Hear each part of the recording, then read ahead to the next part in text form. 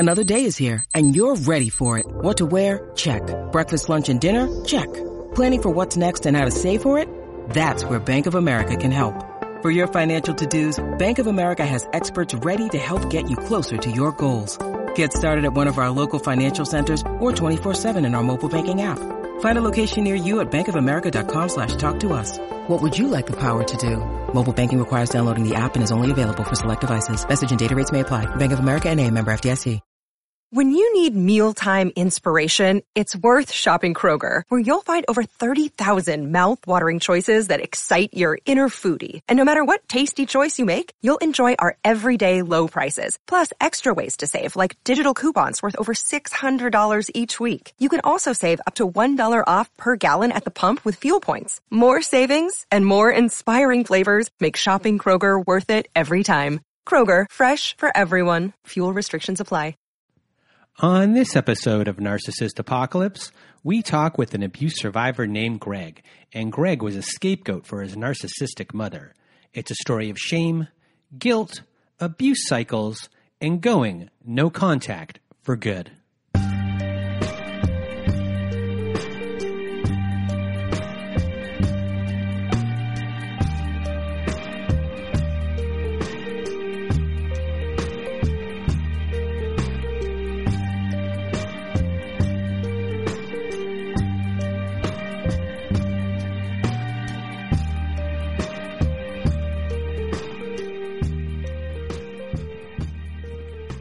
Welcome to Narcissist Apocalypse, and this is a podcast that gives a voice to survivors of toxic relationships. I am Brandon Chadwick, but my friends call me Chad, and thanks for tuning in to this episode. So what is a narcissist, you may ask? Well, for the purposes of this podcast, we refer to a narcissist as anyone who has displayed a pattern of behavior that shows a limited capacity to appreciate others' perspectives. It is that simple. Now, if you have not been to our website recently at narcissistapocalypse.com and you want to be a guest on our show, go there and go to the top of the page where it says guest form. Click on that button, fill out the form, and away we will go from there. But another way to be on our show is to be part of our Letters to My Narcissist compilation episode, where you will also go to narcissistapocalypse.com. On the side of the page, there's a floating button that says send voicemail. You press that button, records up to 5 minutes. Press it twice, records up to 10. We are accumulating these letters for a volume 6 of that episode, our Letters to My Narcissist compilation episode. And if you do not want to read the letter yourself and you want me or my old pal Melissa to read the letter for you, please send us an email at narcissistapocalypse@gmail.com and put Letters to My Narcissist in the subject line. And before we get started today, I just want to tell you that if you want to support our show, you can join our Patreon at patreon.com/narcissistapocalypse. You'll hear episodes that never made it to air, follow-up episodes with former guests, and much more. What is that much more? Well, we have online virtual support groups that we do on Zoom every Wednesday and Saturday. Plus, we have our own support forums and message board. So if you want to support the show, become a patron of our Patreon at patreon.com/narcissistapocalypse.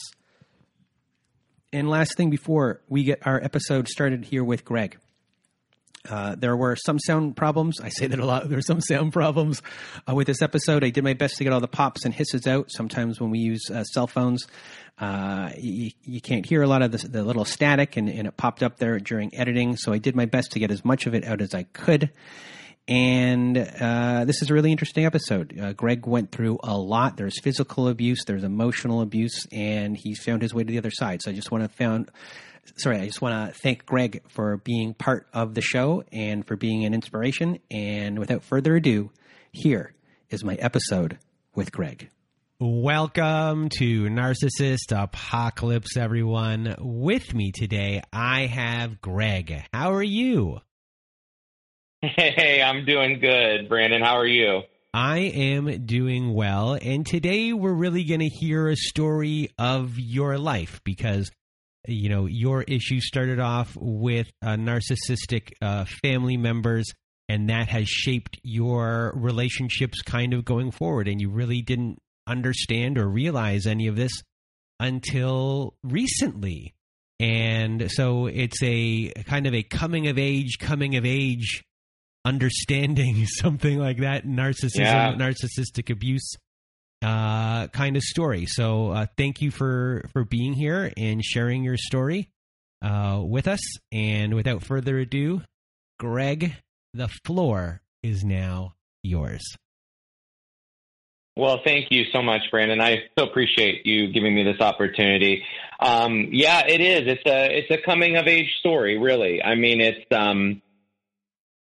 well, we'll just start at the beginning. I mean, we'll just start back at the beginning. I guess, and I'll preface this by saying as well, like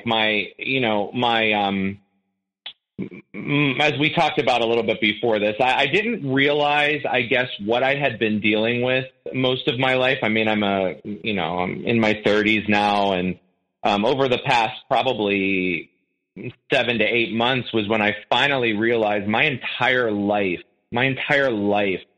is completely different now. I'm in the same physical place that I've always been, but everything around me is so different. That's how life-changing this realization has become. So we'll start at the beginning. I grew up, in a nice area. I really, and I still live in that area now, but a little different part of the area, but just a great area. And in this area, where this all starts is I went to a Catholic grade school. And so I didn't go to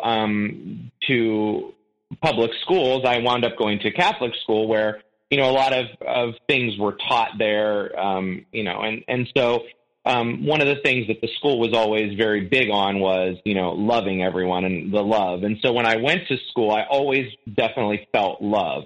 But there was always something about my home life that always felt funny to me.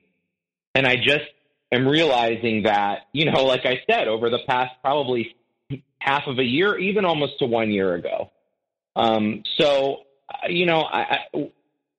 start, I would be my earliest recollection is being just a young kid, and I would go off to school, and the bus drivers, they would talk to me, and they would comment on how cute I was, or how, something like that, or what I was wearing. And it just always made me feel so good. Like I was validated, like I meant something. And, but the difference was when I would go home, things were very different. So my mom and I grew up with my mom and my dad, and my mom and my dad had me, and they were probably in their late 20s.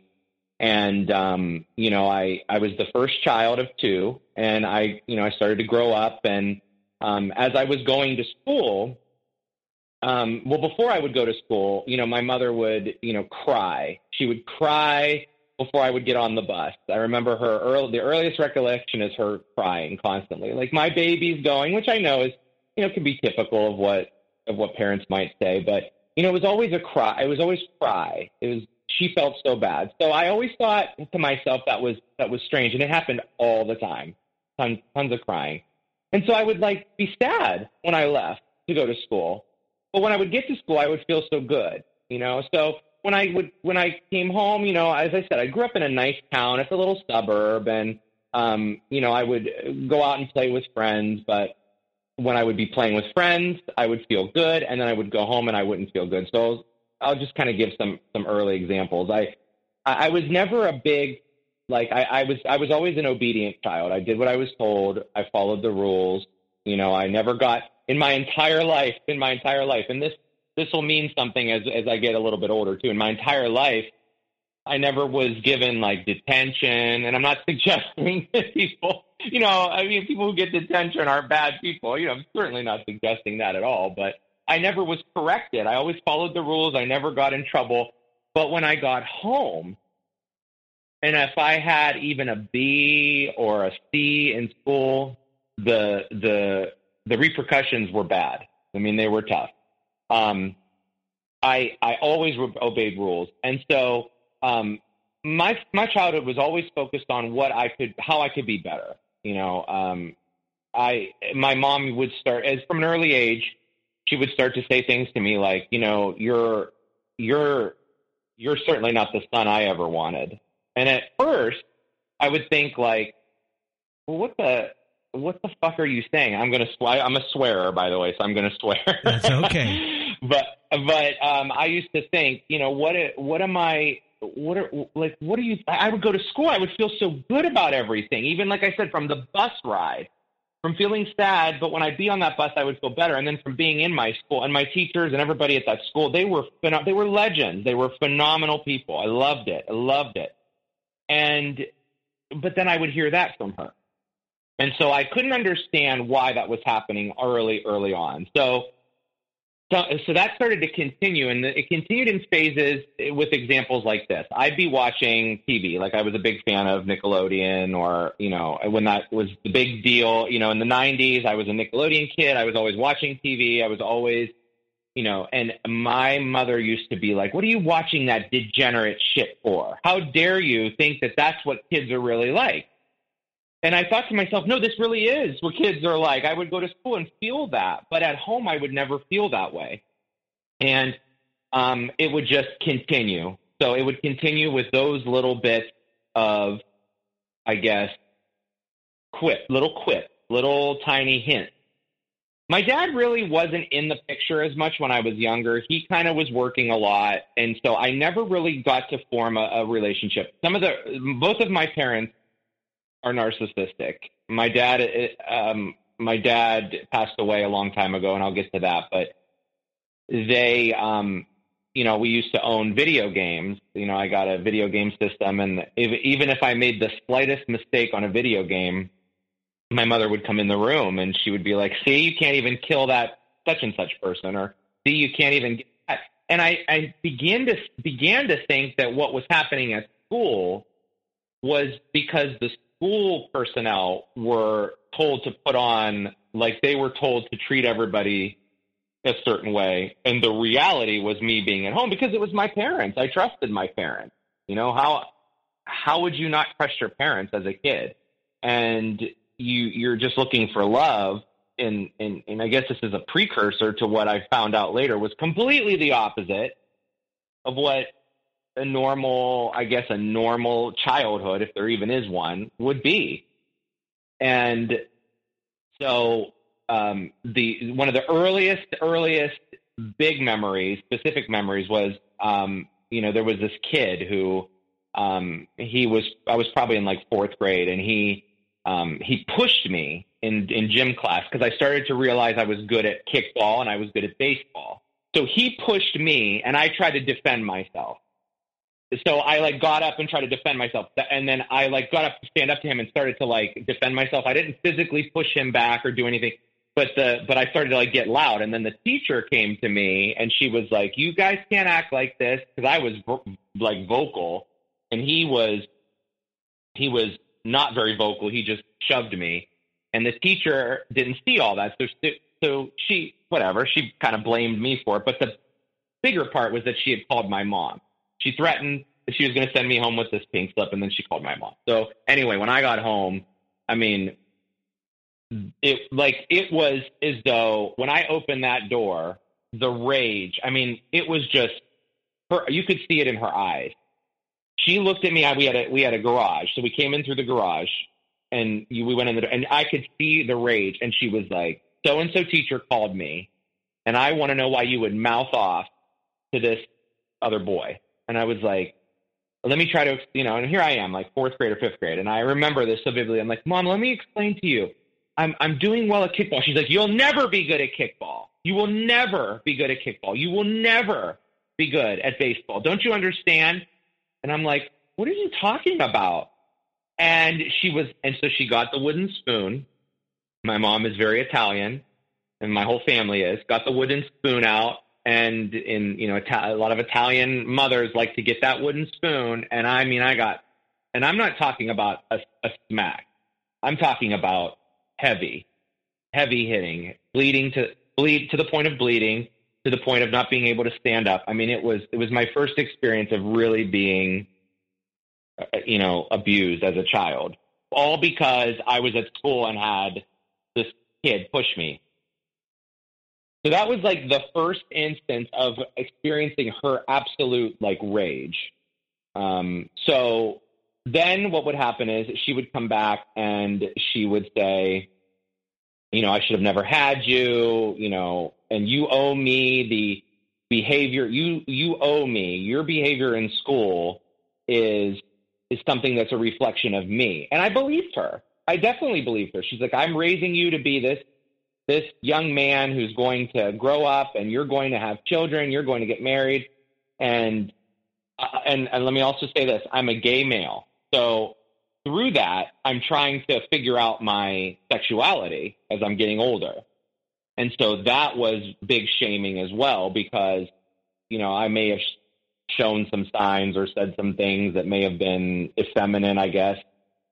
And it's, that would be a big problem for her. But it was always a lot of shaming. That was my first. The second instance that I remember was I was a bowler as well. I bowled. We were at a bowling alley and she was there. And now I'm starting to get a little bit older. I'm probably in almost the junior high by now. And she's behind me and I'm bowling. And this other kid had come up to me and I had beat him in bowling. And this kid, funny, the second kid who did this was friends with the first kid from years ago. They were friends. But this second kid came up to me and he kind of shoved me into this cigarette machine at the bowling alley. And my mom was there and she's like, hey, get off of him. So this kid he backs away and she walks up to me and she pulls me. My mom pulls me by the shirt and she pulls me in towards her. And again, the second bit of rage, she just looked at me and she's like, don't you ever think that you could beat somebody else and there won't be repercussion. Don't you ever think that. And I was like, oh my God, I'm learning some tough life lessons here from her. I need to do better. So it was from that point on that I started to change and feel like I needed to do better by her. Now, at the same point, my dad now has lost his job. My dad was in insurance and did all kinds of things in the past with money, and he had lost his job. So now he's home more. So my dad starts to build his own home office, home business, I guess. And so now I'm getting a little older. So where I live, there used to be a regional amusement park nearby, and we used to go there a lot. And one of the things my mom used to do was her and her sister, my aunt, and myself and my younger brother and my cousins, we would go to this regional amusement park in the summer times. And I'm going to tell you something. It was probably, I mentioned Nickelodeon, being able to watch that and being, being a kid again. Going to this regional amusement park felt the same way, right? So I would go there and I would feel like I felt like free. I felt like, oh my God, I love roller coasters. I felt, you feel something inside of you that and even I'm young, I'm probably, again, I'm getting close to junior high, so I'm probably 11, 12, 13 years old by now.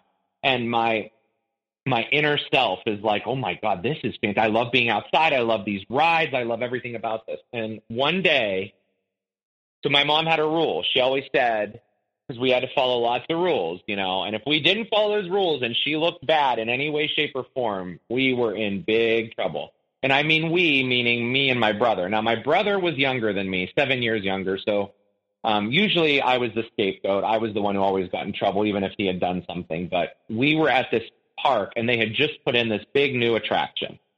And so everyone was going to this big new attraction. It was a water attraction. And so I'm like, I can't wait to go to this. And I go to take my shirt off because I'm getting ready to put sunscreen on. And my mom gets out her bag. So let me back up. We had this rule. I mentioned we had a rule. We had a rule we had to eat. We always had to eat first. So we would go in, we would take this picnic basket in, and we would eat. And so we'd be eating, and then the rule was if you don't eat, you couldn't do anything else for the whole day. You just had to stand around and walk around. So we ate, and then, we would do some other things, and I wanted to go to do this new attraction, and she was like, it is not time for that new attraction, because my mom had a certain way she had to position herself so that everyone around her that was at this regional amusement park would know that she's there. So she had to position herself to be in these specific spots And it was a small place, so it was like people knew each other, right? So she had to position herself to know that she could go in these specific circles. But I wanted to go to this new attraction, and that was not on her agenda, nor my aunt's agenda. So as soon as I took my shirt off, she grabbed me by my nostrils, pulled me towards her, and she like started to hit me right there in front of everybody. And she says to the people around her, she's like, do you see what my son wants to do? My son thinks that this such and such a new attraction is where we're going to go right now. And that is not what's going to happen. She goes, you need sunblock. Don't you know I raised you to know that the sun is dangerous? And so these people around her were like supporting this. And I was just there like, what the hell just happened? I just wanted to go in this water. And so she gets her sunblock out and she starts putting the sunblock on me, but she did it in such an abrasive way. So like she would take the sunblock, squirt it in her hand, slap it on my back, slap it on my shoulders, slap it on the back of my neck, slap it on my stomach, and then rub. And then as she's doing that, she would say things again like, you don't know how lucky you are I bring you here. You don't know what I've sacrificed to get you here. You don't understand how lucky you have it. You see all these other degenerate kids around here. My dad would say that too, about degenerate. They would use that term a lot.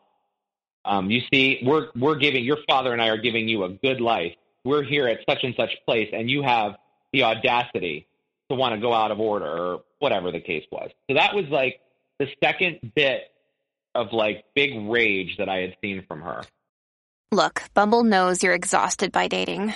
All the must not take yourself too seriously and 6'1" since that matters. And what do I even say other than, hey? Well, that's why they're introducing an all-new Bumble, with exciting features to make compatibility easier, starting the chat better, and dating safer. They've changed, so you don't have to. Download the new Bumble now. Can I ask you a question? And so now, sure, yeah. So this theme park, or not theme park, this regional park, and there seems like all of the parents are going there, and there's grandstanding of some sort going on. What's everyone's purpose? Like, what's with, I guess, the whole adult community here? What are they, in your mind, what are they all trying to prove? Like, who is the better parent? Or like, what's the everyone's MO in this little, place? And you guys are just the are you guys pawns in this? I don't know, what it would it be like? In their showboating of some sort? Yeah. So you nailed it. And I mean, you nailed it. That's exactly what it was. This local place. Okay, so it was big enough so that you won't know every single person. You know people. But the thing is that my mom and aunt planned it so that when there was always the same groups of people going on the same day. I didn't realize this till later in life.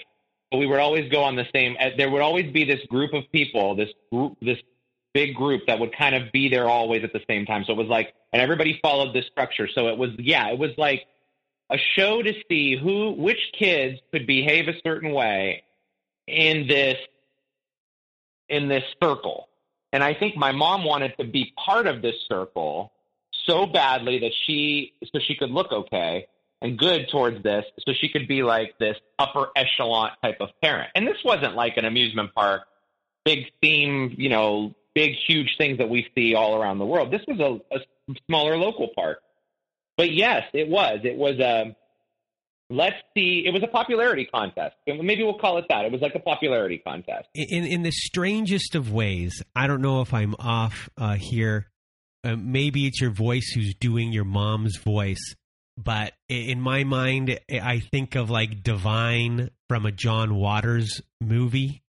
Because in the early John Waters movies, like Pink Flamingos, they use the words like degenerate a lot, or like filthy, and like so your mom herself, what was she? I mean, if you could think of how, like, I guess she was raised a little, or kind of what like, her, I guess, little path in life was, what would you think where was it? Did you know a lot about her? You mean like how did she grow up? Yeah, like how did she grow up? Yeah. She grew up, my grandparent, her mom and dad, were actually, to me, from what I remember of them, and they've been gone for a long time too, but from what I remember of my grandparents, they were very loving people. To me, they were. So I don't know what had happened in her life, but there was something there, I think, from her childhood as she started to grow up that I don't know if she ever thought that she actually reached her full potential. And so she felt like she needed to prove that she had potential through her children and through this marriage she had to my dad, which she would always talk about how much she hated my dad to me, but then they were always together. And so I think her purpose, she lost it somewhere just eons ago.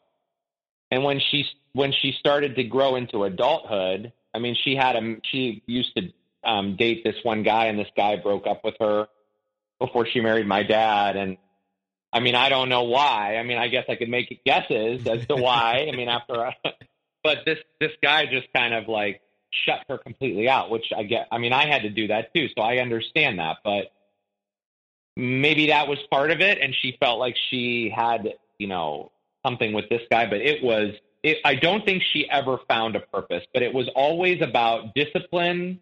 It was always about what she could do to make sure her family looked a certain way so that she could fit in with others. And I think this amusement park that we used to go to was a big way for her. And what started to happen was, as this place got a little bigger, it eventually closed. But what happened was it did get a little bit bigger, and those other families were harder to find. Like this show, I think you referred to it as a kind of a showcase or something along those lines you had mentioned. But that had kind of started to dissipate. And when that started to happen, she stopped getting us season passes, and it was over. And then I would go by myself. And when I would go by myself, I had the best time ever, because it was like I was there and I loved the place so much. Without her, it was a whole different experience for me. And I started to feel like I meant something again, like I belonged there. And then it closed, which stunk, but it closed. But anyway, that was kind of one of the biggest, I think, experiences where I was always on watch. I was always shown. I was always kind of being, and if I didn't want to go on particular rides, or if I felt like something would make me sick or something, that was always a fight too. It was like, you're a sissy, you can handle this, you can do these things. And it was just lots of shaming for a long time. But so then I started to move, into a little more into, kind of going into, I guess, into more of the high school phase of things. And I want to add this as well. I always knew I wanted to be a teacher, right? From the beginning of time. I always knew I loved teaching, and I loved, I don't know, there was always something about speaking, public speaking, helping other people, that I always had this innate feeling. And so I would, as any kid, I'd be like playing school with my friends or something, a lot of kids do that or whatever. And my mom and dad hated that. So I would take little like pieces of like notebook paper and line them up on the floor in like our basement and pretend like I had rows of students. And so I would like pretend, and I would have my friends over, and every time they would, one of them, my mom or my dad, would swing that basement door open and be like, "What the fuck are you doing down there? Is this another game of your Miss Chris?" My dad used to call me Miss Chris, Criss, Miss Chris. Another school with Miss Chris. And I'm like, what the hell is that? And again, so then I started to think, well, men can't be teachers, or I'm never going to be a teacher. And I used to then tell my mom that my dad would call me Miss Chris, and she would apologize to me for my dad's behavior, and then do that same behavior again herself, like a week later. And I also want to add that when these instances would happen, like the sunblock and, the stuff, me getting the call from the teacher, and the rage would come, but then what would happen is it would come back as she would apologize constantly. I'm so sorry. I've been stressed. My mom worked in a medical field for a lot of her life. And I don't mean doctor, nurse, medical. I mean, she did she would if a doctor's dictating something from a patient, she would transcribe it, or she would do some other filing work, but it was always in a medical field. My mom didn't go to college. She just went to high school and then graduated and then met that guy that I mentioned. And then that didn't work. So then she met my dad. To this day, the story about how she met my dad is so inconsistent. I'm not even going to go through all the different options of how they met because I don't know which one is true. So I have no clue even how that even happened. But there was always apologies. So as I'm getting a little older, I started to notice more of my dad getting into these rages as well. So one of the things that would happen is, before I go there, let me say one more thing to this. Is my mom used to always talk about my dad's family, my dad's mom and dad, my dad's sister and brother, so she would tell me things about my dad's side of the family. Like they always, come over to the house and say, poor dad. He worked so hard in the garden. He worked so hard on the grass. Look at how beautiful this house looks. And I have to give my dad credit. He did do those things. I mean, he did. But my mom hated that they recognized that. Hated it. And I think my dad resented that my mom, I think he knew that she said those things to me. And he constantly took his own problems out on me, which I'll go into in a minute here. But that was another. So when I would visit my dad's side of the family, I always felt like there was an underlying thing. There was something underlying from what I saw. My dad's parents were great. All of my grandparents were great people. All four of them. They were great people. I never had any sense of abuse or trouble with any of my grandparents. Most of my other family members actually as well. But so I have one question before you continue, and I apologize for cutting off. When it comes to you find solace in these, you find solace when you're by yourself at the park. You're good at sports and all of those things. Do you start creating any, daydreams in your mind of what life would be like or anything like that at that age? Do you have anything like that where you lose yourself? Absolutely. Every day. So what was your favorite one? Oh my gosh. You know what my favorite one was? Yeah. I thought about actually moving to Hollywood and being an actor. And I remember this so vividly. I remember going into the bathroom at my house and sitting on the toilet and fantasizing about going to Hollywood and getting on TV. Now, remember, I had that fascination with the TV show, with TV and watching kids on TV. And I even had a chance to go to Florida to the Nick Studios down there, which was a huge thing for me because it felt like I was in there, But as a kid, so that kind of triggered oh my God, maybe I would do something great in TV or production and I remember sitting in my bathroom and I remember thinking, I'm going to one day win some type of an Emmy or an Oscar. And I was like, this could be where I could express myself, my true self through acting, or maybe I'm going to be on a show where I'm educating people and I know I'm going to be good at this one day. And I remember thinking to myself, can my parents handle that? Because they didn't support that whatsoever. They didn't support any kind of teaching. I even said, I'd love to move to Hollywood and be an actor one day. And they were like, what are you talking about? You're crazy. You're never going to be able to go there on your own. You need us. You need me. My mom specifically. You need me for that.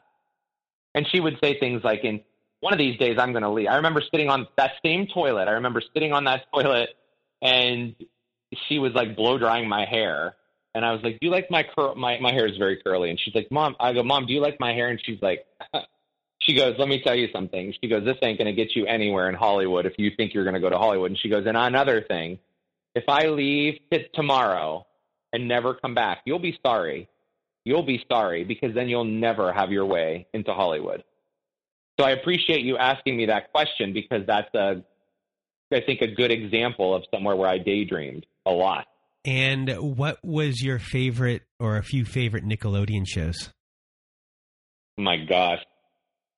Well, I think the utmost favorite of mine was where it all started was You Can't Do That on Television. And I always wanted to be slimed, and I always wanted to watch kids get slimed. So if this was I Can't Do That on Television, then you would say what to get slimed? I would say, I don't know. Perfect. I would say the words, I don't know, and I would get slimed. I mean, just to hear you ask me those questions right now literally fuels the inside of me. Like I go back to that, just so happy in my soul. That makes me. And when I got to go to Nickelodeon, I didn't go with my parents, because my parents would never dare take me on vacation. Because they would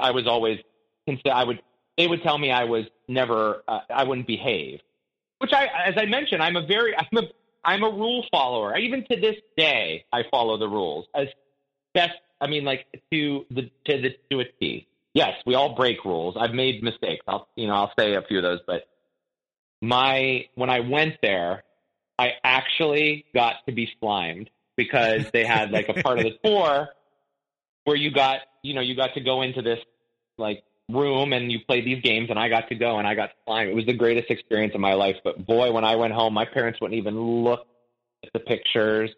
They thought it was disgusting. I mean, it was tough. Never really in a tough. million years did I think that You Can't Do That on Television would be mentioned on this podcast ever. So thank you. and that's from a Canadian-based show. Yeah, yes, it was. I'm almost positive. Oh yeah, Alanis was on that show. Yes, she was. Yeah, it was the beginning of a great era, of a great, and it's still a great company today, Nickelodeon. I love them, but just a big childhood, big escape for me, as well as this other amusement park that's gone. So with and thank you for bringing up the Hollywood stuff, because again, as I started to get into high school, I was on track. I did track, and I did some of the, I played baseball as well, but the biggest things for me in high school was drama. So I became part of the drama club, and I started to do plays, and that did not go over well whatsoever. I was called all kinds of names, and I was called one name that I'm never going to even say it, but it starts with an F, and gay people are referred to that a lot. My parents would use that phrase with me a lot. And that was hard, especially as I got older, because I started to realize what was happening, not on a, quote, narcissistic level, but I started to realize I was not being treated fairly, because my mom couldn't shield everything anymore as much as she used to, because as I was growing older, I was meeting more people. But if I wasn't dating a female, I was in big trouble, because my mom would never think or expect that she could have a gay son. Because it's 1999 at this time, and it was a little different than it is now, and it just was. And maybe not everywhere, but where I was here, it was. And so there was always that was always in the back of my mind too, about how it was always because I was doing drama that correlated to being gay, and all gay people do. So it took her and my dad a while to finally accept me doing drama. But to this day, I don't believe they accepted it because of me. They accepted it because there were other people, the teachers in my high school, the community in my high school, the people I was around, all were there supporting me. So the group climate was changing around me for the better.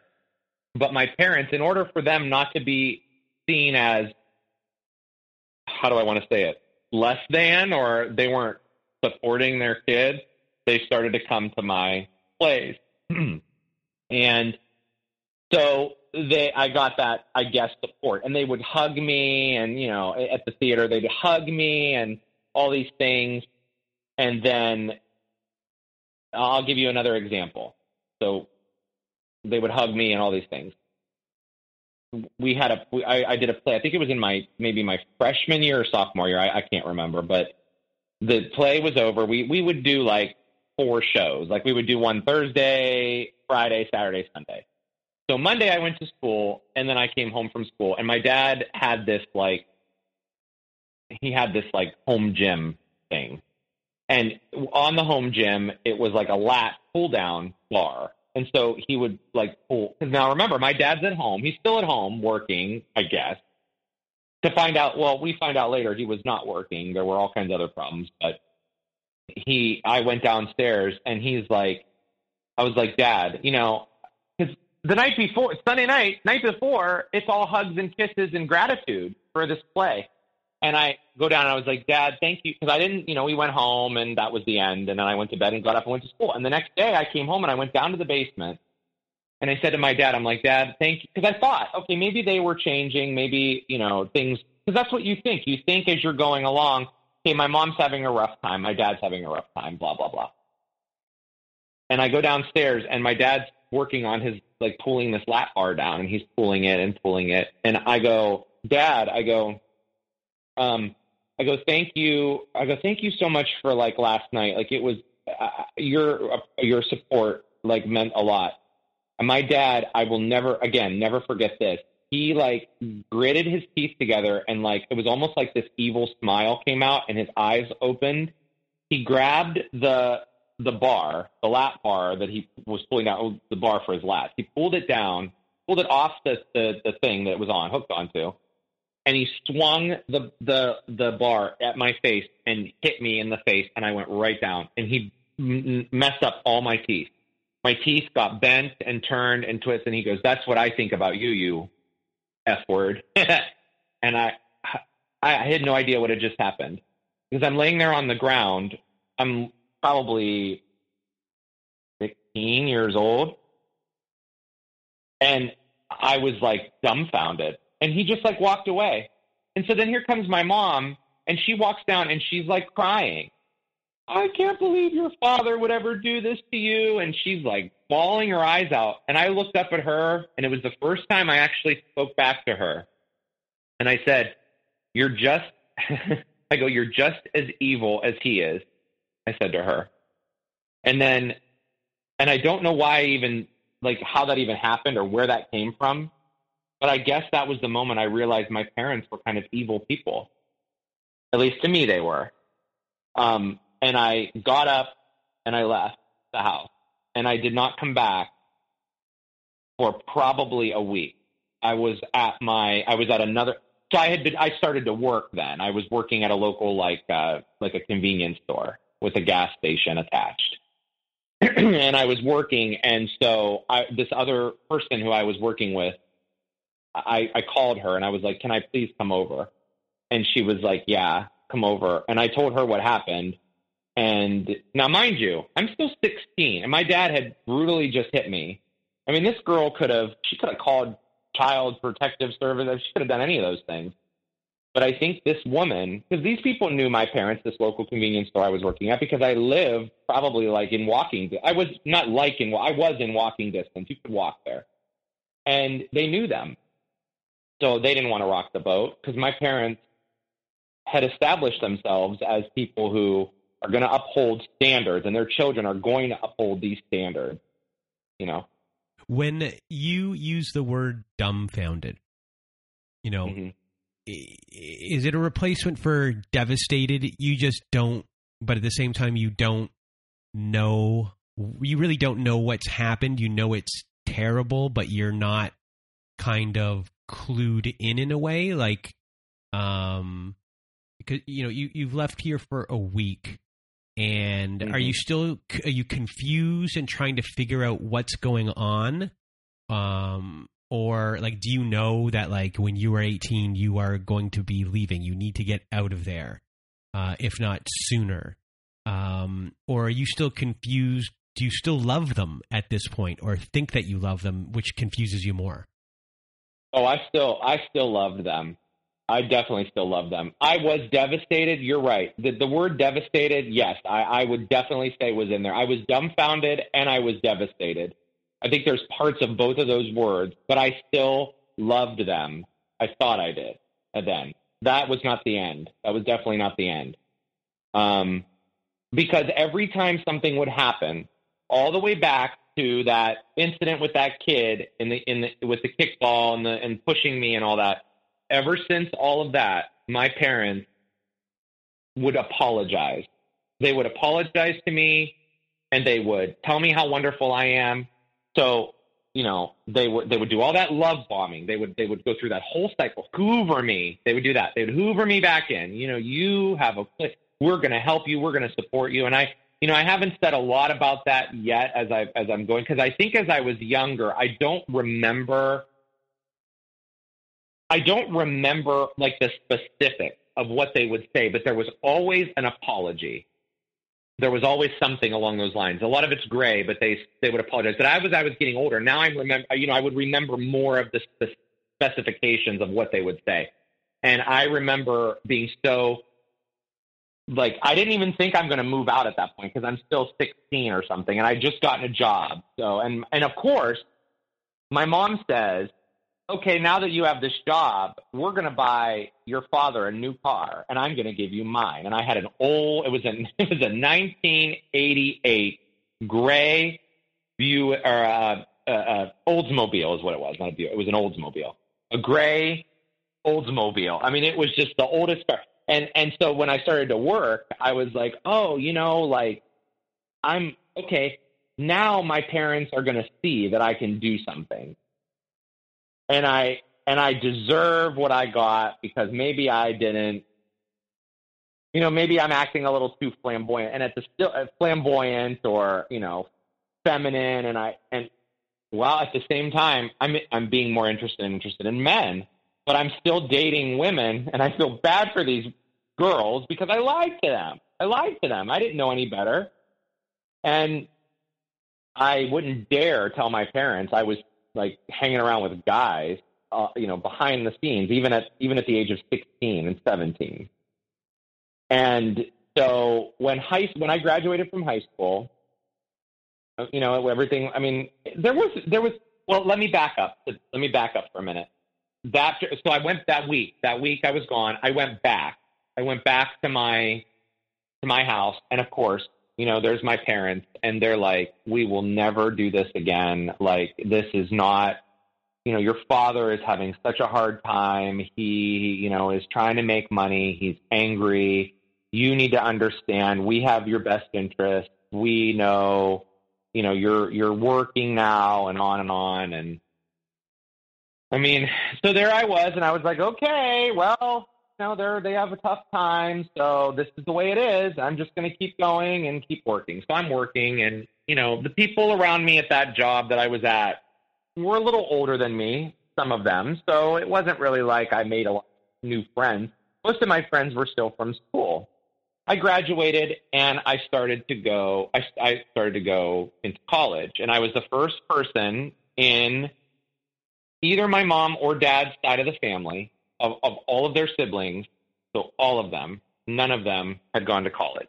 Nobody.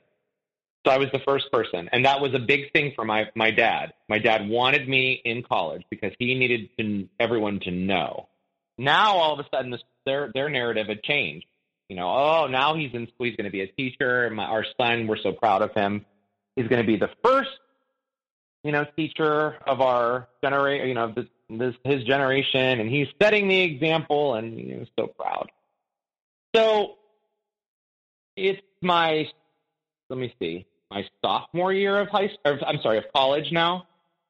and my dad was deteriorating. I mean, he wasn't making any money. He was still at home. The abuse from him kind of had stopped, because I think he was giving up on himself at that point. And so he just kind of wasn't interested in me at all anymore. So I went through a whole freshman year of college. Really nothing major happened there. I mean, there really isn't.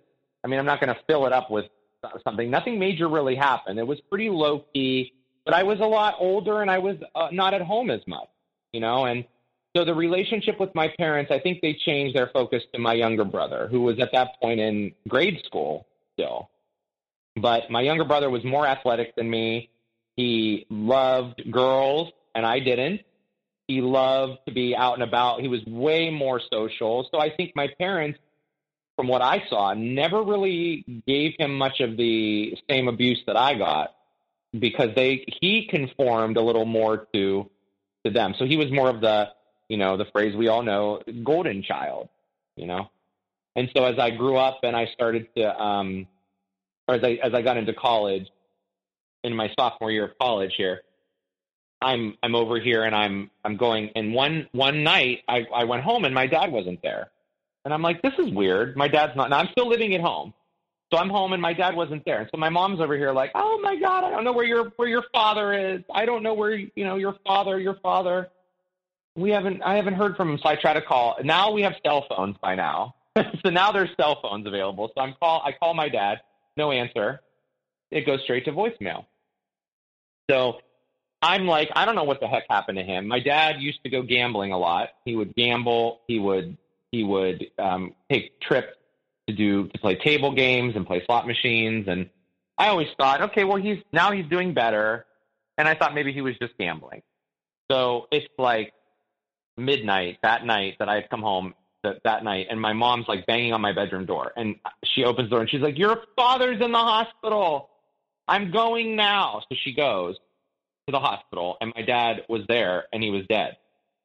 My dad had gone to a local, like, I guess it's like a lake, but it's kind of like there's like a state park kind of attached to it, but you could go to different parts of this lake. And he went there and he bought a gun that day, and he shot himself at that lake. And they found him. Someone found him and took him to the hospital. And when he was at the hospital, he was brain dead. He only lived for a little while longer, and then he was gone. And so I did not know any of this until my mom had come home. Like, it's the middle of the night, and she comes home, and of course she's this big mess, right? She's crying and screaming, and how dare he take himself away after everything she's done, and this is what he does to his family, and she should have divorced him years ago and gotten back with that guy. I don't even remember what that guy's name even is. Not that it matters, I guess. It's been a long time, but, and it was, here's me. Now I'm like, I realize I'm living in a fucked up world. Like, this is not normal. This is not normal. And I was dating this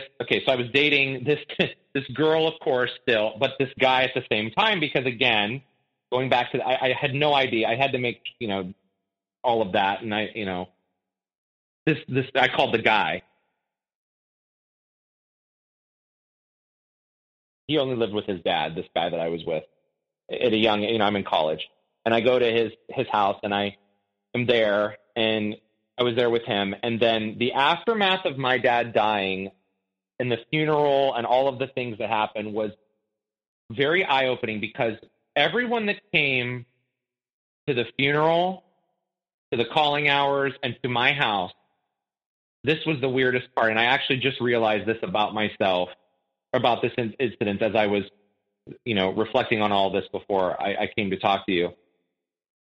Everyone that came to my house would say they were sorry to my mom, like, just, I'm sorry, Mom. And then they would come to me and they would hug me, kiss me, and like, they would say things like, you don't deserve what's happening to you. You don't deserve this life. And now that I think about it, these people saw what was going on for all these years. These are not the same people from the old amusement park. These are not the same people from my high school. These are not the same people. These are different people now.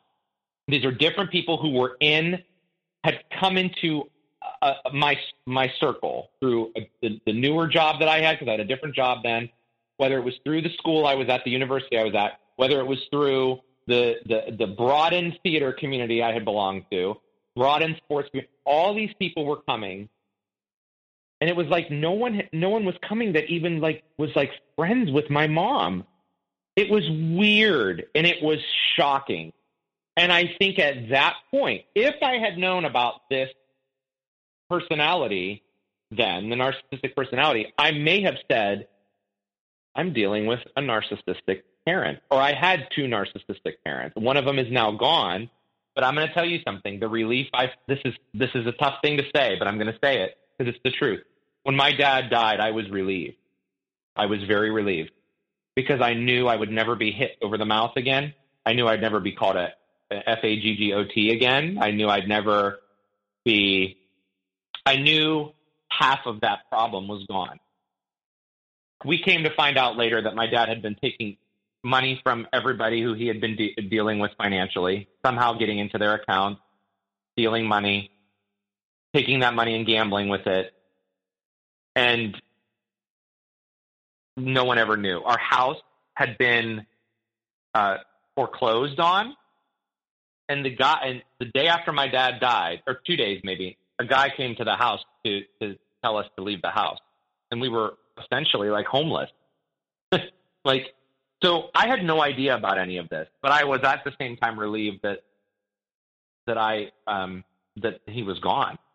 So I mourned, I guess, the events of my dad dying, but I never mourned him.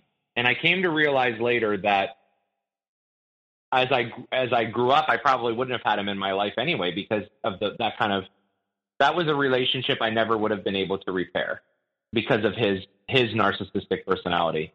But my mom was still alive. And so as we left our house and moved to a different place, I went with her, because now the story is, my mom needs you. My mom needs you. Your mom needs you. Your mom needs you. That's the story I'm telling myself in my head, not from other people. These other people came to the house and the funeral and all that and were basically telling me I didn't deserve what had happened, and I had no idea what they meant. At first you think, okay, well, they mean that your dad just committed suicide. You have to understand that, and you don't deserve that. But as I was thinking more and more, I was like, there's this life is fucked up. This is just not healthy. And so we moved, and I started into this. Now I'm still in college, and I'm with my mother and with my brother, and my mother, goes through the whole, your dad's family is a bunch of idiots. You should never speak to them. They drove him to this suicide. They have put him on a pedestal. He could not handle it, and he had to go. You need to understand that they are no good. And I stupidly, well, I shouldn't say stupidly. I didn't know any better then. I cut them all out. All of them. My aunts and uncles from that side of the family, cousins, grandparents, gone. The only way I ever reconnected with some of them was later on in social media. And that's how I'm connected now, is through some of them on social media.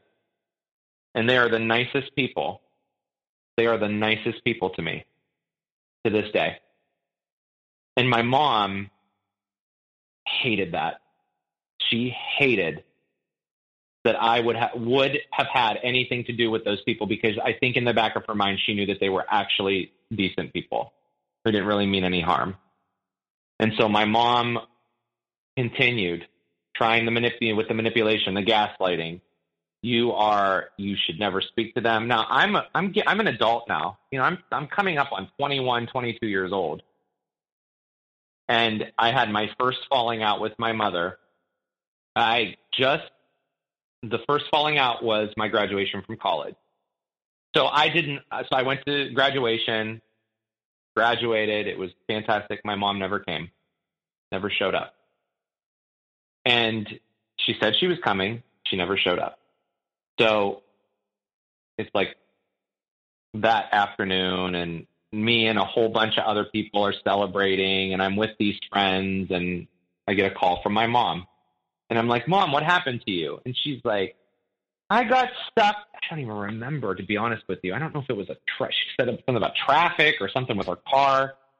But it was like, I want to make it up to you.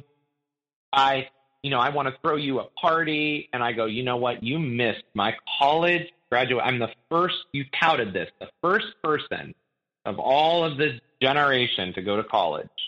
You missed it.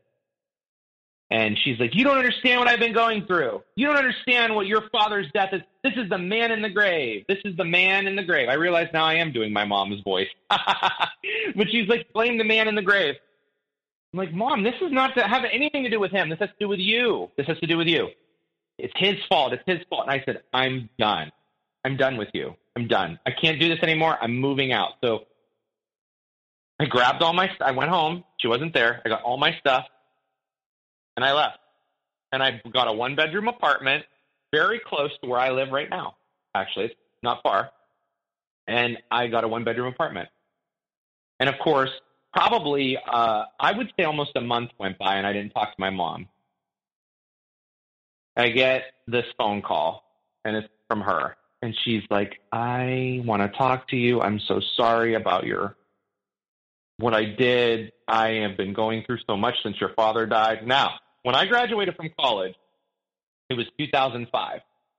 My dad died in 2002, I think. Yeah, 2002. This was 3 years had gone by. 3 years had gone by, and she's over here still, and she's like, and I'm still going. I go, Mom, I also suffered through that. Remember? Hi, I'm his son. I also suffered through that loss. And she's like, well, you're young. You're going to get through it. I have put my whole life into him, and I realize I treat you poorly, and I want to support you in your new venture. Because now I had graduated, and I had gotten a job as a teacher. I was doing long-term subbing at the time for someone who had been out, and they put me in. So I was teaching full-time. And so I'm in my first job. And she wanted to tell me how much. So, of course, I let her back in. I let her come over. She sees my apartment. I have a cat. Then I get another cat. Then she wants to get 2 cats. So I go with her and we get 2 cats and for her house. And so I'm trying to make things better for her. And so she can, now she can heal and recover. And I want to be there for her, but the same cycle. I would go to her house and she would say, would you take the trash out? And I would say, oh, yeah, I'll take it out for you. And so I'd go and take the trash out. And the next time I would go, hey, can you go ahead and cook me something? I'm so tired. I've been through so much. And I was like, is this normal? But every time I would start to like if I would hesitate to answer her, she would go, I am your mother. I gave birth to you. You owe me. And no one is ever going to love you like I will. So these are the things you do for your mother. These are the things I've done for my mother. Now, her mother was still alive, my grandmother, still alive at that point. And so I would have conversations with my grandmother and my grandfather, her parents. I'd be like, so Mom is acting like crazy. And they're like, that's the way she always is. She's just a old style person. I'm like, you guys don't understand. So, and they didn't understand. So I realized at that point, my grandparents could never be a sounding board. So in this stage when this was happening, and now, you're going through this cycle for who knows how many times, and you're in this spot, and your mom says those things to you, where do you go? Are you going straight into guilt, or are you past that and angry? Guilt. Okay. 100% guilt. 100% guilt. I felt so guilty. I felt this woman had her husband. I felt like her husband lied to her for years, stole money from her retirement, from money I had coming to me for going to school, from his own mother, from his family member. I thought that she was a victim, and in essence, she kind of was. I mean, he did terrible things, but I was so guilty. I felt so guilty. And I felt guilty that I left the house after that hitting me, after my dad hit me. That I felt guilty about that. I felt guilty that, like, not helping her with these small tasks. But these small tasks turned into bigger tasks. These small tasks turned into money, wanting money. I need $100. I need $300. And if you don't give me this money, she wouldn't speak to me for weeks. I remember one week I went hungry because I gave her all the money I had earned in my last check from teaching, and I had no food. And I thought I was doing the right thing, and this is what you did for your mother. And my mother took gratification in that. She loved it. She thought, now I have a son. She was manipulating me. She was absolutely manipulating me every step of the way. Was she working at that point? Oh, absolutely she was working. Absolutely. She had no reason to have no money. No reason. So I don't know where her money went. I still don't know to this day. But she was always in, she would always say, I just don't have it, or I have these bills. I mean, I don't know where the money went, but I'm your mother. Can you give me $500? Can you give me $300? And it was always like that. Always. And it became where I thought to myself, I am never going to get ahead. I am never going to get ahead because I have to keep giving her money. So that continued. I taught for a couple years, and then there was not a big demand for teachers as there is now. There was not. This was 2000, I think, 7, 8 at this point. There was just not a demand in this area where I live. There was not a demand. So I started to look for another job, and I found this other job, and this new job was actually kind of the first job I had that wasn't in the teaching profession, but it was still kind of an entry level, kind of a management position, entry level supervisory. It was a paper supply company. Really, there were people there there were some outside sales reps, there were inside sales reps, there were people who, because I had a degree in teaching, it kind of fit the bill for me a bit, so I could kind of move into this new role. And I thought to myself, so you felt that teaching and managing people was in not a strange way, but similar. You're dealing with people. You're just kind of not that you're grading, but you're diffusing problems. Mm-hmm. And I'm also able to teach through developing people as well. Okay. And so this company was a way for me to begin again if I couldn't stand in front of a classroom of maybe young adults. I mean, I was a high school teacher, but this was more like just now we're dealing with we're dealing with adults. But I still had the ability to speak and to train and do those types of things and train sales and that kind of thing, which I had been, as I mentioned before, I had been in other jobs. I worked in an electronics store and things like that. So I was able to do sales there. So it was all kind of a thing. But the biggest thing here is my mom was still part of the picture here. Okay. So she's still part of the picture. And as this new job began, there were things that I first of all, let me just say, when this new job began, I started to feel as though I was starting all over again. I had a new, fresh start. Not that the teaching was kind of bad in any way, and I hate to use the word bad, but there were really no, and where I was teaching, it was a really wonderful community. There was nothing. The only struggles I was having was with my mom. And so now I'm in this new job. And, you go through kind of orientations and you go through, different trainings and you're put into these. So I have these people who are reporting to me, and some are physically with me, some are not. And so, so you're on the phone or you're online or you're wherever you are, I have these teams of people. And as I began to move through after the orientation process, I remember the first time I noticed that something, like kind of looking back on everything, I noticed that something had gone awry, or something was awry, or maybe we could call it a red flag, was when it was there was another person who I had been in an orientation with, and in the orientation, this person was just kind of discussing a lot about the company, and she had known people in the company, and she was saying things about, I mean, just very negative things. And this paper supply company that I had kind of come into here was a very open company about how they wanted it to be very family oriented. They would say it's a family here, we're all family, those kinds of things. And you know, at the time, if I think about that now, if someone were to say now, like, this is a family, that would be a red flag for me, because working environments are just not, to me, in the experience I've had, and in a lot of people's experiences in my life, it's not necessary. They're not family, you know, and using the word family in that doesn't necessarily mean it's better in my experience, you know, because as we know from what I've been talking about so far, family isn't always the people you're related to and so on. So it's actually interesting you say that, because before we stepped onto this call, I don't know where I read it, but I was outside. I read it. I don't know. It was on, I think, a wall, like a graffitied. It said something along the lines of,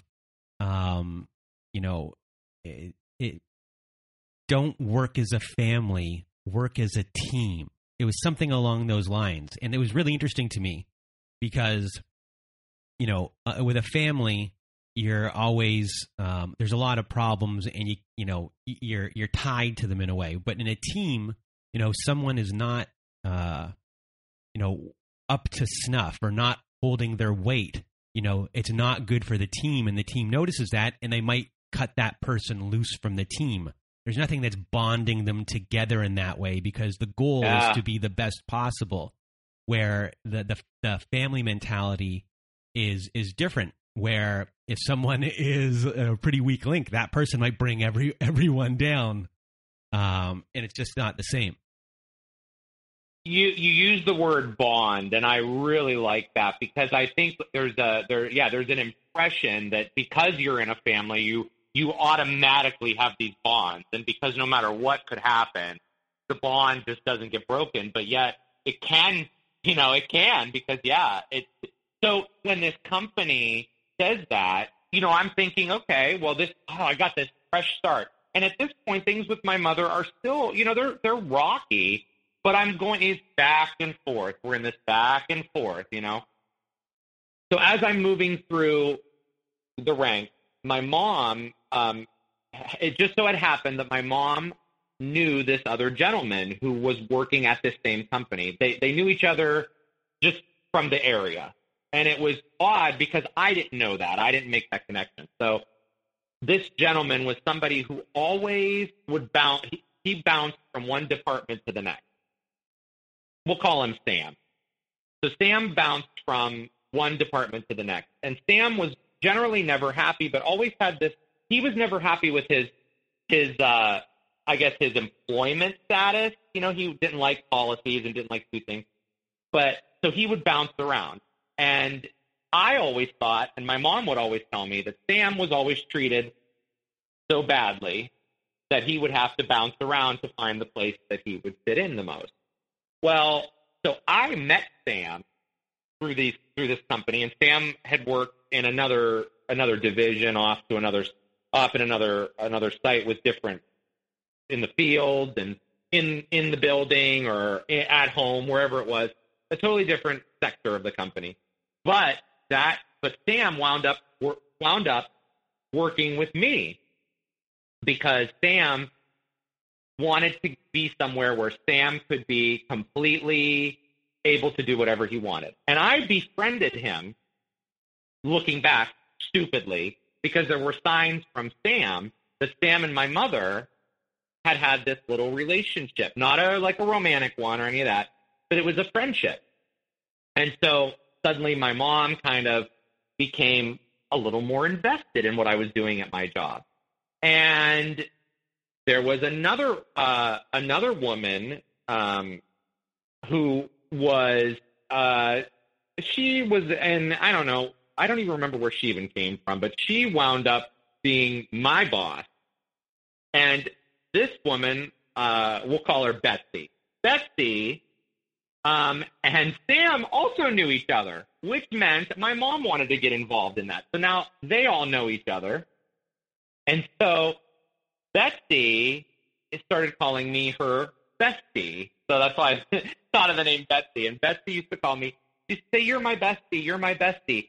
And so I'm thinking to myself, here I am. I've got this great guy, Sam, who's working for me. Sam was doing some other things. He was doing like lead generation. He was doing like pulling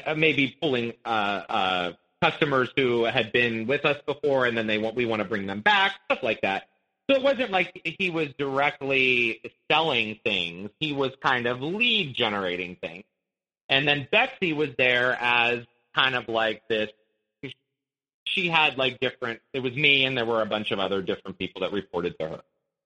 And I remember the first sign that there was a problem looking back on all this was one day I said something to Betsy. I go, we've got to pay these folks their bonuses. And she literally slammed her hands down onto the computer screen and was like, how dare you ask me that? I will get this information and pay the bonuses out when I see fit. And it was so unlike her. It was so unlike her to do that. I've never seen that before. Now that I look back on that, I realize her mask had dropped. Her narcissistic mask dropped. Because at this point, remember, I have no clue what narcissists are, who they are. I have no idea. I'm just over here doing the best job I could possibly do. So I'm telling this to my mom. My mom and I are kind of on good terms, and my mom starts, "Well, maybe you should be a little nicer. Well, maybe you should." And again, there it is again. I should be a little nicer. I should be a little more. That was another one. My standards are too high. I used to be told that constantly. Your standards are too high. Your standards are just way too high.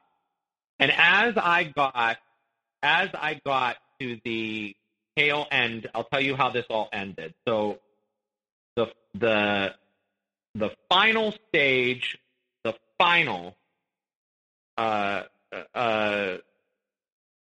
word could I use? The final straw. Breaking point with my mom. The final straw. Thank you. The final straw. My mom, we had a fight about money, and I think I had talked about that. We had talked, my mom used to always want money, and we talked about that. And I had said no to money, and then she just shut me off again, and she showed up one of our places where we produced things. It was like a plant. She showed up there in the parking lot, and I was there. Betsy was there. Everybody was there. And she's telling everybody, she's like, I can't, she's like, my son won't even pick up that phone to call his own mother.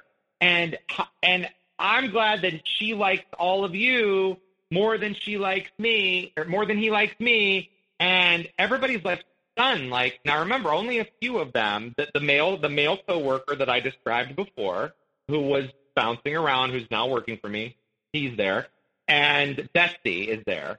Now they know my mom, and so they're just like looking at her, looking at me, and my mom's like, and I am so done with you, and I was so embarrassed, and so that male coworker and Betsy were like, it's okay.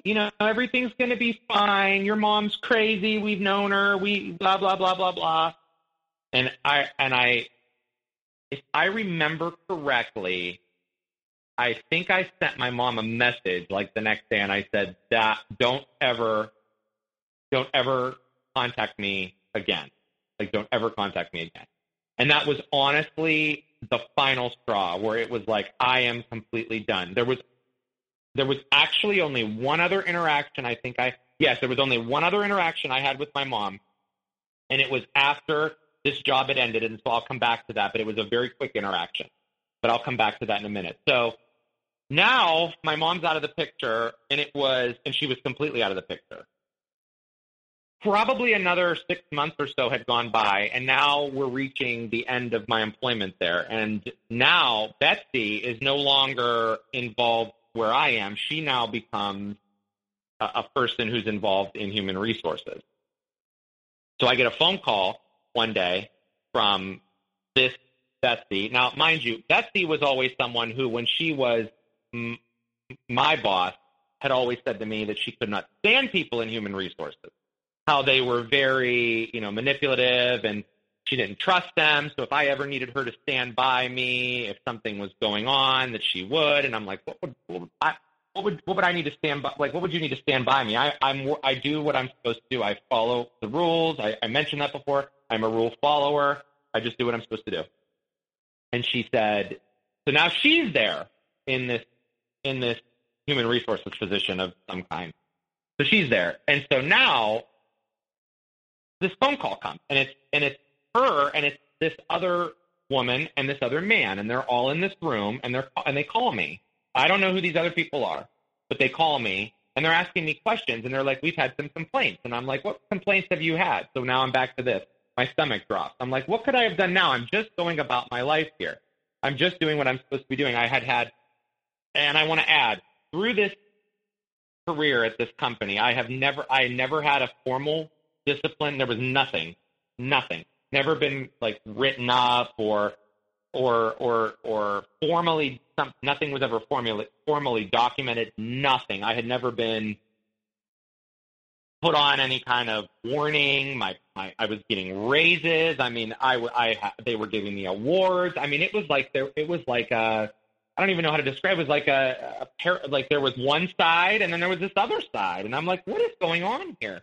Why in the world would I, a young, at this point, probably 30-year-old, 32-year-old guy, why in the world would I break a rule? Because I was scared to fucking death all the time. Let's remember, my dad physically abused me. If I said one word that was out of place, why in the world in a corporate setting would I do something to bring that on I would never do something. I'm afraid, right? I'm scared as fuck there. So I won awards. I had, sales team of the year, inside reps of the summer, just whatever, these different things. Okay. One time I won something with a travel voucher. I mean, for my hard work. I mean, it was wonderful. Now I get this phone call. So I get this phone call, and I'm sitting there, and actually I was at home when I got this phone call. I'm at home, and this phone call comes, and I'm dumbfounded. And so they're asking me these questions out of the blue. They're like, we have these complaints. And I'm like, what are the complaints? And they're like, well, we have complaints that you are favoring people. And I'm like, well, can you be specific? And they were like, well, did you ask this person to do this particular task over this other person? And I said, absolutely, because person A will perform. And at that, I tried to match the skills, where they would go. So I said, person A will do good here, person B will do good here. And they were like, well, we have a lot of concern because we feel as though there is favoritism going on. And I'm like, well, can you be more specific about favoritism? And they're like, well, the way that you treat the males is different than the females. And then I'm like, what do you mean? And, they're like, well, we have these concerns. So what we're going to do is we're going to conduct an internal investigation. And so I thought to myself, oh my God. So I call my boss, who is this is a different person. I've never mentioned this person yet. And I call my current boss. And I tell my current boss, I say to her, this is the female, I say, I just got this notice from HR, people from HR calling me. What is going on? And this boss tells me, she goes, well, I don't have any idea. If I call them, they're not going to tell me anything. I'm like, how would you not know if I'm your direct report? Why? Well, it's confidentiality. I'm like, that has nothing. If there's something going on with my performance, you should know about it, boss, so-and-so. And so she's like, well, I don't. And so that I knew at that point, I was like, something is going on. Probably 3 days later, Betsy and two other people showed up in the location I was at. I was working at a remote location. And they said, we want you to sit down. This is not going to be an easy conversation. This is your final day with us. And I go, what are you talking about? And they're like, we've had some complaints. Again, they use that same word. We've had some complaints. And I said, I really would like, so now I'm getting angry because I literally have been pushed down through this investigation I had no idea about. We've had these complaints. And so I said, what are these complaints? And they're like, you are treating certain people differently than you're treating others. And because of that, we are being told that there could be some inappropriate relationships going on with you and either peers or subordinates. And I go, I don't know what you're talking about. I have never had any inappropriate relationship. Remember, why would I do something? I'm afraid. I'm a scared guy. I would never do something like that. And not only that, I was dating someone at the time. I was dating this guy. It just didn't, later it didn't work out, but I was dating that. I mean, like, why would I do that? So they provided me with no examples of anything. And I don't have proof of this, but I believe that my mom was involved. Because remember, my mom and I had that horrible falling out day after the parking lot incident. And now remember, Betsy was connected to my mom as well. So my mom is still there infiltrating things. Why this particular company would even go that route, I don't really have proof of that. But in my gut, there was something going on there. So I was literally let go without even knowing, like, who I specifically had. They were saying I had any kind of relationship with, or who I was favoring or who not. And they said to me, specifically said that day, they go, you can collect unemployment too.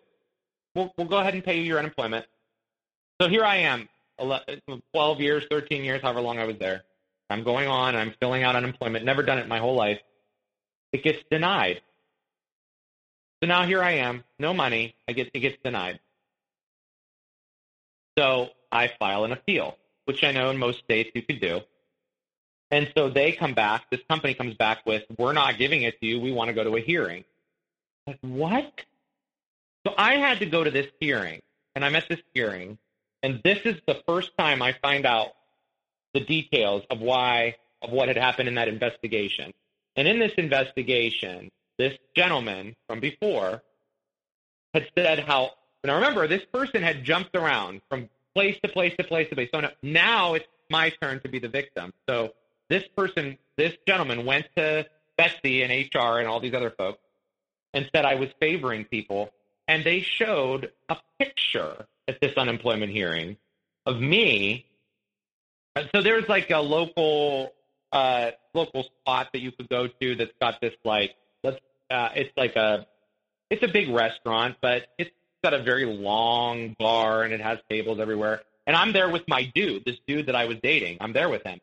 And someone took a picture of me at this restaurant, but then like down the other side of the restaurant, you see a few other people who had worked for me, and who currently, you see them down at the other end. But what they had done was they had cropped out everybody else except for me and one or maybe two. I think it might have been two other people. So they used that and said, well, he's out with these people. Now, mind you, I want to repeat, I am living and working it's not a huge town, so you could walk into the grocery store and run into somebody. And so that doesn't mean you take a picture of them with the other person and they're suddenly in a relationship. So I go, oh, I have this. So I'm sitting there. Now, mind you, I'm sick to my stomach because this is all just coming out. I had never heard any of these details. I pull up. I had a picture of the same night. It was the same night. Someone had taken of me and my, at the time, boyfriend. And you could see that I was with my boyfriend, and someone else had taken another picture of me at that same spot and cropped, and it got to that HR department. They cropped it out to make it look like I was involved. And the person who runs the unemployment said, well, this doesn't show us anything. He gets it. And so I got the payment. And it was the first, but do you know, Brandon, I still felt guilty. I felt guilty. I felt like I was literally at fault for putting this company and these other people around me, and even my own mother, who I knew was involved. I felt guilty that I had done something. Did I say something to someone that would make them think I was having? Did I flirt? And did I accidentally flirt? Did I accidentally say something that someone would misconstrue? And it was bad. It was really rough. And I probably spent 5 months in depression and not working, not doing anything. My mom, okay, so this is where we get to my mom. So now my mom shows up at my house. I haven't spoken to her since that whole incident with the parking lot. And I open the door. I go, don't you ever come back here again. She's like, those people, I want to reconcile with you. Those people don't know you. And I'm like, please leave. Like, you need to leave, because this is it. And that was the last time I ever saw or spoke to her was that day. That was it. There was never a time after that. I think I may have seen her somewhere, like way off in the distance, but I didn't say anything somewhere, like publicly, but I've never had a conversation with her since. And so after that, did you go straight into looking for answers or healing, and where did you end up? Nope, didn't do anything. No healing, no answers, no nothing. Not at the beginning. And then I had another friend who, I wound up getting another job. So I get another job, and I start working at this other job. And unfortunately, this new job that I worked for, they were wonderful. But I went in thinking, oh, it's a whole nother, thing. And I get this new job, but unfortunately, this new job had started to downsize, and they let a lot of people go.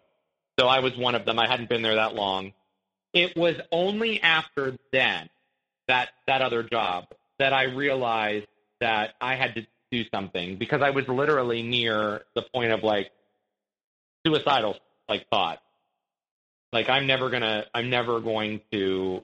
amount to anything. I keep getting, and not that this, the very most recent company, they just downsized. That's all that happened. It's just what it was. This other friend, so going back to this other friend, she says, have you ever done yoga before? And I'm like, yeah, I've done it 3 or 4 times, but I don't know anything about it. I don't, I'm not flexible. I don't, that's what you always hear. I'm not flexible. And she's like, well, why don't you come with me? And so I went to this local yoga studio, and the first class I ever took, I felt like I was going to die. It was like an all levels, what we would consider calling it an all levels class. So it was very very tuned to beginners. And I was like, I'm going to die. But there was something about that place. I wanted to go back. And I went back. And I went back. And I went back. And one day I met the owner. The owner teaches there too. She teaches. And I met her. And I one day, it was after one of her classes, I was like, hey, I just want to, this place is so healing. And she was like, thank you so much. And she was like, your practice is beautiful. And I was like, what? Now, I didn't know she was the owner, but she had said that she was the owner then. And I was like, what? And so it literally, that moment changed my life. And I kept going. And then there's another teacher. She's what we would call a master teacher. She's been teaching for a very, very long time. And she said to me one time, did you ever think about going through teacher training? And I was like, me? A teacher? That's what I've always wanted to be. And she said to me, this master teacher, she goes, there's something about you. There's something about you. And I was like, oh my God. Now, mind you, I was still cautionary because all these people in my past had lured me in, but I don't know. I felt differently with specifically these 2 ladies who were just magnificent, the owner and this master teacher. And so I went through the teacher training, and we actually went through the teacher training before the pandemic started, and we had to finish it during the pandemic. But I cannot tell you how freeing yoga has been. Not only is the practice itself freeing, but that community that owner has built, incredible. And it wasn't until through my practice and through some other interactions and other things that have happened just with other groups and things. And it was a friend who actually went through teacher training with me, and I need to make sure this was a big, big turning point to realizing that word narcissist. She came over and did a Reiki session with me. She was you're laying there and she's working on, she's doing whatever she needs to do. I'm not that familiar with Reiki, but she's wonderful. And at the end, she says, I want to tell you what I saw. She's like, you're standing outside of your heart. Like, what? She's like, you're standing outside of your heart. Why are you standing outside of your heart? Now, this friend of mine, she knows about the things that had happened in my history because we went through training together, and I told her about those things. And she used the word she goes, I think that there are still narcissists in your life that you need to let go of. And there were many of them. People are all around me. And it was then that I looked up on YouTube, what was a narcissist? How do they operate? And as I started watching YouTube, and as I started reading, as I started coming on to things like this podcast, hearing other people speak, I realized all my life, from my poisonous mother all the way through the people through that job, people, just all the way up, I kept attracting people because I didn't know any better. I couldn't stand up for myself. And now through my practice, through my yoga practice, through my teaching, now I'm a yoga teacher, and it's my full-time job. I teach full-time, and I don't even know, there's no words to express what, first of all, for my friend to use that word narcissist and allow me to get into some help and figure things out, to now where that owner and some others and that teacher I mentioned, if I need something, I can turn. There has never been something that they have done, that they have said, or anyone around me now says that makes me feel less than. My opinions are valued. My presence is valued. I just feel like it wound up coming full circle. I'm teaching. I've always wanted to teach. I talked about being in Hollywood. While teaching yoga is not being in Hollywood, I get to be funny. I get to tell jokes when I'm teaching. I get to express myself pure and naturally, and I'm able to do so by the grace of these beautiful people in this community. The people who I am surrounded by now are just they're unbelievable, and that's where I believe that now I can make the most difference, telling my story, knowing that it might not be yoga for everyone. It won't be yoga for everyone. It will be something, but there is a way out somehow if we just listen. And somehow finding my way to that local place has allowed me to come full circle. And everything that you wanted in your whole entire life is now here in this place, and it's been this healing aspect that you didn't see coming. And for others that might be going through the exact same thing, what you got your healing your way. What are some words of wisdom or advice that you have for others that are going through it too? Well, I think that my words would be to pause and listen to what your inner being is telling you. Because if we listen deep enough, we will hear the answers. We just have to listen. But I think we just get caught up because that's the nature of being a human. We get caught up in things. But listen, because there is a way out. If it's not, go back and listen to stories from this podcast. Listen to survivors, do some research, read a book that might be from someone who's I don't know, whatever it is that could give you a little more insight, know that you're not alone, number one. You're not alone in this.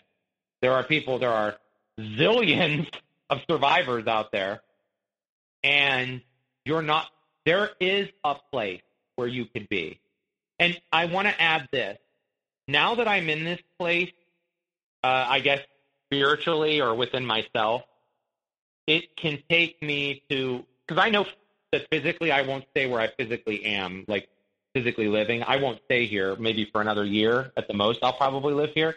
But it's going to be time to go reinvent myself and start all over again. And I want to say, and not start all over again, but take the wonderful yoga that I have now with me, because that community is coming with, it goes with you. You just take all that with you, all that energy. Know that you can take it with you. Know that you can take your peace with you wherever you need to go, and that it's okay. But there is a way out. There's no need to walk around dead, like walk around alive, but actually dead inside. There's no need for that. And it can be done. And it's hard, but it can be done. Well, thank you for those words of wisdom. And hey, Greg. Yes. Do you know what I have to do tonight? Oh, okay. So, ask me again. I know where you're going. Hey, Greg, do you know what I have to do tonight? I don't know.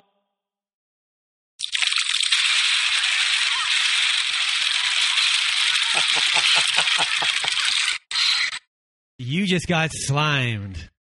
I just got slimed. Oh, my gosh. That takes me so back. Oh, it lights up my soul. Thank you for that. I almost feel that warmth because, as I mentioned, I got slimed for real, and you feel like it's warm and gooey. I could feel it. Oh, thank you for that. I got it queued up just for you. So I really just want to say, thank you for being here and sharing your story.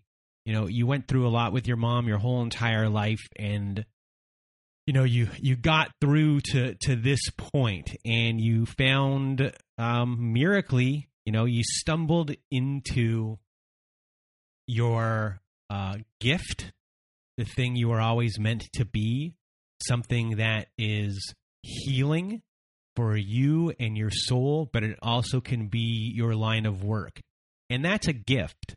It might have taken you a long time to get here to that gift, but you got there. It's where you were meant to be, always meant to be, and it's not just a way for you to heal. It's not just for you to help heal other people. It's a way of life, and your life is now all about kind of circular in flow and in motion and energy, and bringing goodness to people and bringing light to people. And you are now going to be that light for people. You found your way here. You've opened it up, and, you're going to be, you're good. You probably have some other stuff you're going to be working on, but you got to this point. Your foot is through that door. That door is open, and the sun is shining in on you. And now it's, you're where you need to be. And I just want to thank you for, being here and telling your story, because, not a lot of people have as uplifting an end kind of to the story, even though it's just the beginning for you. But, for a lot of people out there, there's hope, and you're a symbol of that. So thank you. Thank you. Thank you so much. I appreciate it. Big time. Thank you.